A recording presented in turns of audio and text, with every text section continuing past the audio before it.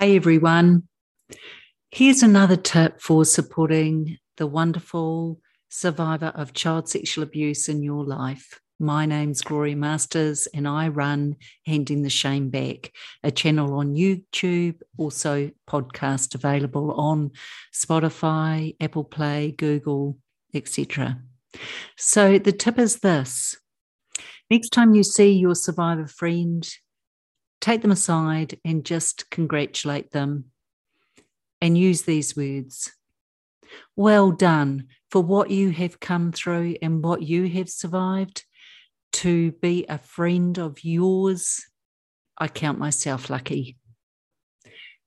Often survivors don't feel like we have any rights or any power or that we deserve anything good. So for you to do that and say that gives us such a gift. Thank you so much for wanting to support fellow sexual abuse survivors, because you know what?